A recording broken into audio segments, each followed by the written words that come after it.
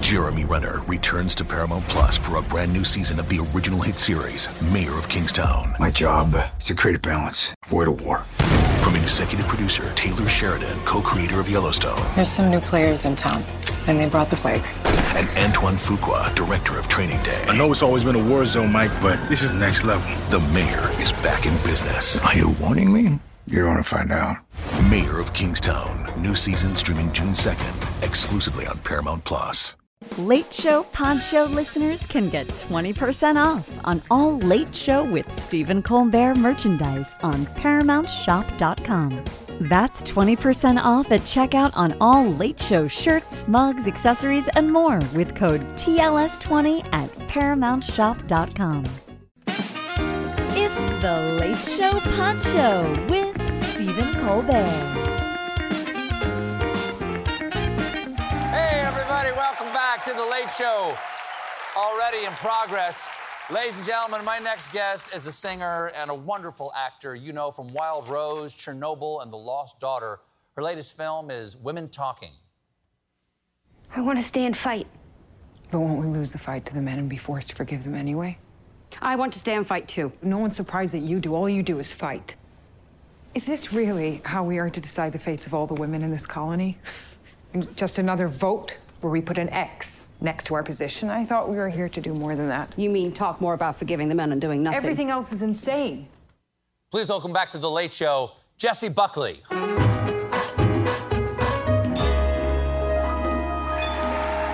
Hey, lovely to see you again. Oh, it's nice to see you Thank too. you for bringing some springtime into the bleak midwinter. I just thought I'm going to have fun this year. Well, listen, we haven't seen you since 2019 when you were on What's been here. happening? Not much. Yeah. Yeah, it's been kind of average. So you were on for Wild Rose, and you came and performed and everything. It's lovely to see you again. I've seen you in a million things. The Lost Daughter, Chernobyl, Romeo and Juliet, now Women Talking.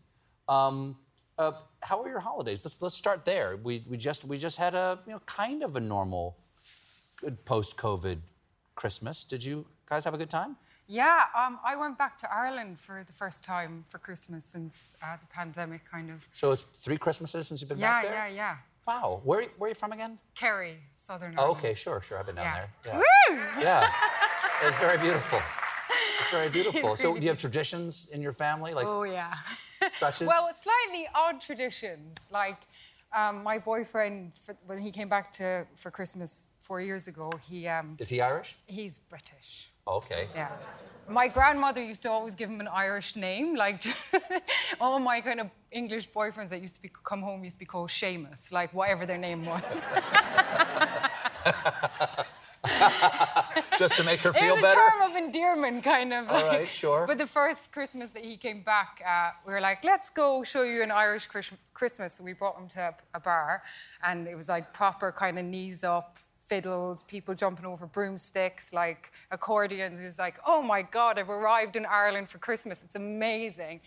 And then we went to our big kind of family Christmas party, and he opened the door, and it was Mexican themed, and he was so confused. They were all singing Feliz Navidad, and we were having tacos and like guacamole, and he was like, every time anybody opened a present, they were singing Feliz Navidad, like it was kind of an anthem of. So yeah, I don't know, it's slightly Jessie odd. Buckley, Multicultural traditions. Jessie Buckley, can I ask you a question? Was Christmas on Taco Tuesday that year? Or why did your family do this? Sounds like a lot of fun. I'm just curious, what was the impetus? Just something different? My uncle had lived in Texas for a while, and from Kerry to Texas, can I say anything and you'll say woo? Like, any place, New York, woo! And so I think he brought it over. And it's great fun. I'm all into kind of Mexican-Irish Christmas. Yes. Okay. Currently, you're one of the stars of this extraordinary ensemble film. Maybe one of the most ensemble performances I've ever seen, called Women Talking. And it's a fascinating movie. It's a challenging movie. It's a dark story. Tell the people, I believe it's based on a true story. I spoke to the director, Sarah Polley, when she was on here about it. It's based on a true story, but it's sort of reset. Tell the people what it's about. So it was based on, there was an article came out in Vice magazine about this Mennonite community in Bolivia where the women had been told, they woke up and in the morning there was blood all over them and they had no recollection of what had happened.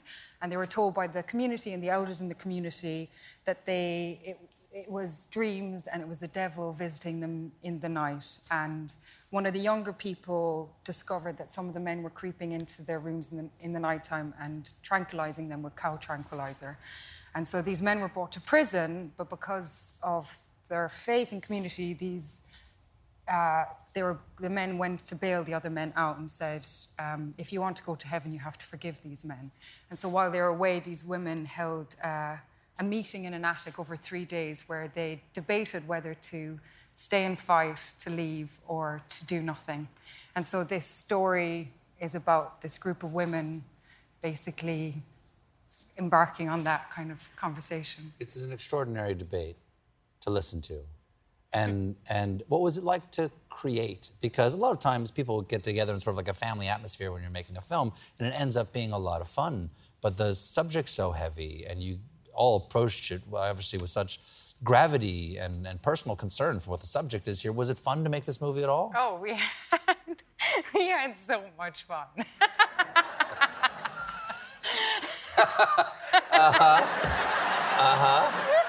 Go on. Well, they're just such a brilliant bunch, and we became such good friends. And you know, we Claire knew Foy, Frances Claire McDormand. Foy, Frances McDormand, Rooney Mara, who, you know, she's a quiet one, and you never really. The quiet ones are always the kind of most dangerous ones, and she definitely broke the ice when she brought a fart machine onto set. A fart machine? Oh yeah, and it was like bliss. Like this sound went off in the middle of this scene, and we were like, "Is it one of the crew? Who is it?" And then she would place it in different places around the set, and it would kind of get louder and dirtier and noisier. And then what else was fun? I made a bra out of birdseed because I thought... You made a bra out of birdseed? Yeah, I thought this woman is like suckled an army, you know. She should have something to show for it. So I got a kind of bra that had birdseed in it, and I drew 2 faces on it, one called Ruth and one called Cheryl. Right. You didn't go out wandering in a field with that on, did you? Because you'd be the opposite of a scarecrow. Oh, God. No, that didn't happen. Well, I understand that part of the fun is that you brought enough snacks for everyone. And I don't mean the birdseed. What did you... You brought an unusual snack. Animals, people, I like to kind of feed. Yeah. Feed. What did you bring? Well, when I was going there, I had a friend who was from Toronto, Eva. And so whenever... See? Anything you want.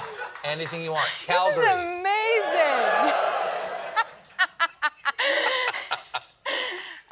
And so whenever I go to a place, I like to embed myself into the place. Because you're there for 8 weeks, you know, you need to make it feel like home. Might as well, yeah. So she gave me a list of places which are great food and where to... And she gave me a place called the Nut House in Toronto. Mm-hmm. And you're shooting in Canada. We're shooting in Canada, yeah.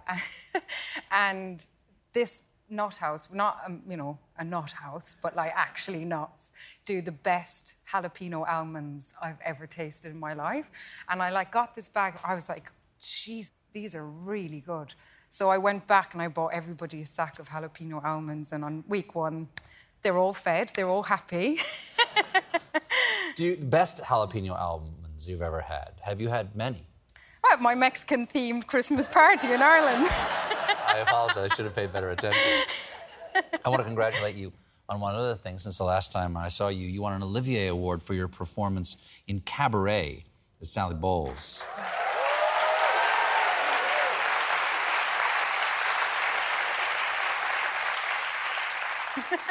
I'm curious, you started off in musical theater? Yeah, musical theater. Yeah. You've done so many films and television at this point, and it's not so much what's different about shooting a film or a TV show and doing theater. I understand that, but you as a performer, when you approach the work, how do you approach it differently? Because in TV, sometimes you get one take and you're done, or in a movie, you get one take and you're done. Whereas in theater, you get this process of sort of this constant exploration. What's that experience like different for you? How do you do the work differently?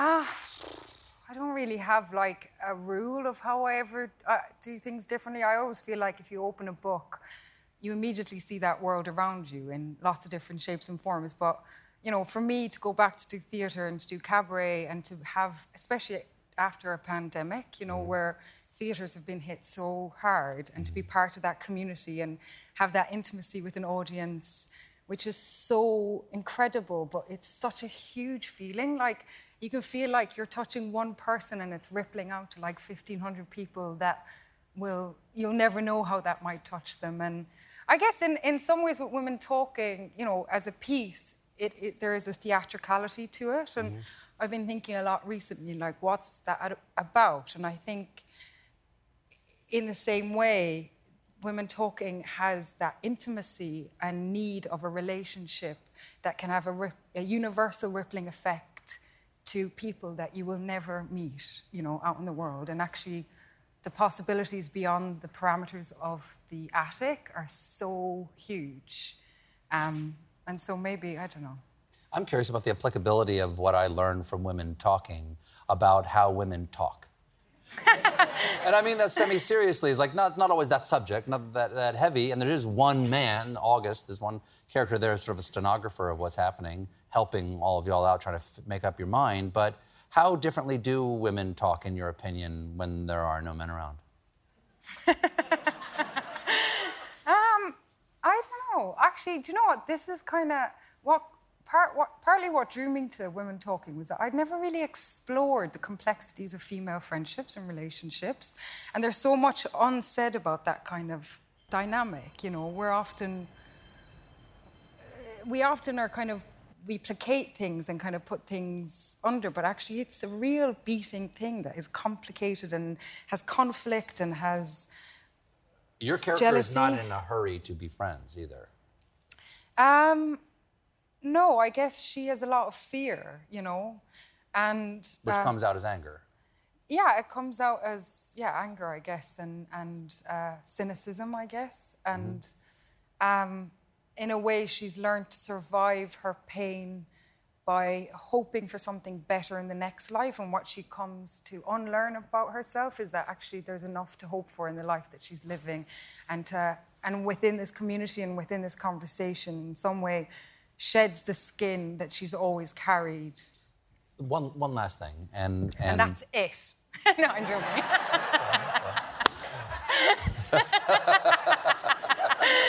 Well, that's just it. Is the thing is that so you were great in Wild Rose. You were great in Chernobyl. You were great in the Romeo and Juliet. You were great in The Lost Daughter. You're great in this. These are all pretty heavy, but you're a bubbling font of joy.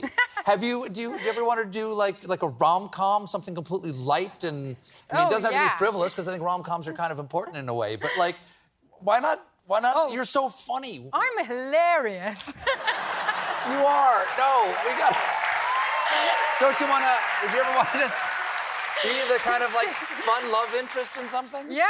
Actually, like last summer, I definitely felt hungry for that, and I just finished filming a film called Wicked Little Letters with Olivia Colman, where I got to be very naughty, and she's really naughty, and so it's two people being really naughty. So I'll be back here. We'll both come back and we'll be naughty and fun. Fantastic. I'll bring the Mexican food. Jessie, so lovely to see you. Women Talking is now playing in select theaters and playing everywhere on January 20th. Jessie Buckley, everybody. Thank you for listening to The Late Show Pod Show with Stephen Colbert. Just one more thing. If you want to see more of me, come to The Late Show YouTube channel for more clips and exclusives. The Hargan women seemed to have it all. We were blessed. My mom was amazing. But detectives would soon discover... Inside the house, there were the bodies of two women. A story of betrayal you would struggle to believe if it wasn't true. I am just praying to God, this is a sick joke. From 48 Hours, this is Blood is Thicker, the Hargan family killings. Listen to Blood is Thicker, the Hargan family killings, early and ad-free on Wondery Plus starting May 1st. Jon Stewart is back at The Daily Show, which means he's also back in our ears on The Daily Show Ears Edition podcast. Listen to The Daily Show Ears Edition wherever you get your podcast.